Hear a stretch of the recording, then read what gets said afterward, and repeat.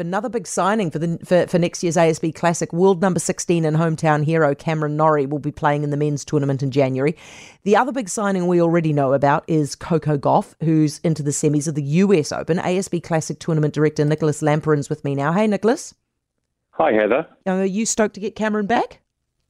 Yeah, it's great to have Cameron back. He's our Kiwi kid, so to be able to show him to the crowd every year at Stanley Street is really massive for us. Is Caroline Wozniacki over the line yet? We're getting there.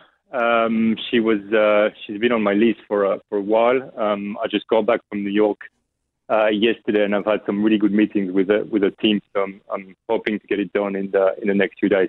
And who else are you chasing, Nicolas? There's a lot more names. Can't really say too much at this point. The way it works is, having all the discussion during the Grand Slam, and players tend to delay their answer until the tournament's over. So I'm expecting to get a lot more answers in the next 2 to 3 weeks. Once the US Open is behind them. You got the tickets on sale. Have they gone on sale yet? Yeah, so today is the first day. If you go on to asbclassic.co.nz, you can have access to all the tickets on offer. And how's it going? It's going really well.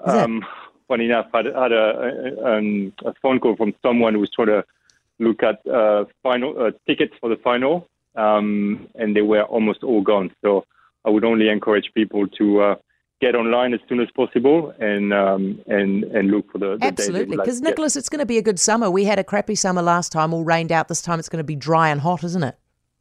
For sure, it's going to be hot. That's right. It's going to be really dry and hot. Good on you, mate. Appreciate it. Nicolas Lamperin, ASB Classic Tournament Director. For more from Heather Duplessis Allen Drive, listen live to News Talk ZB from 4 p.m. weekdays or follow the podcast on iHeartRadio.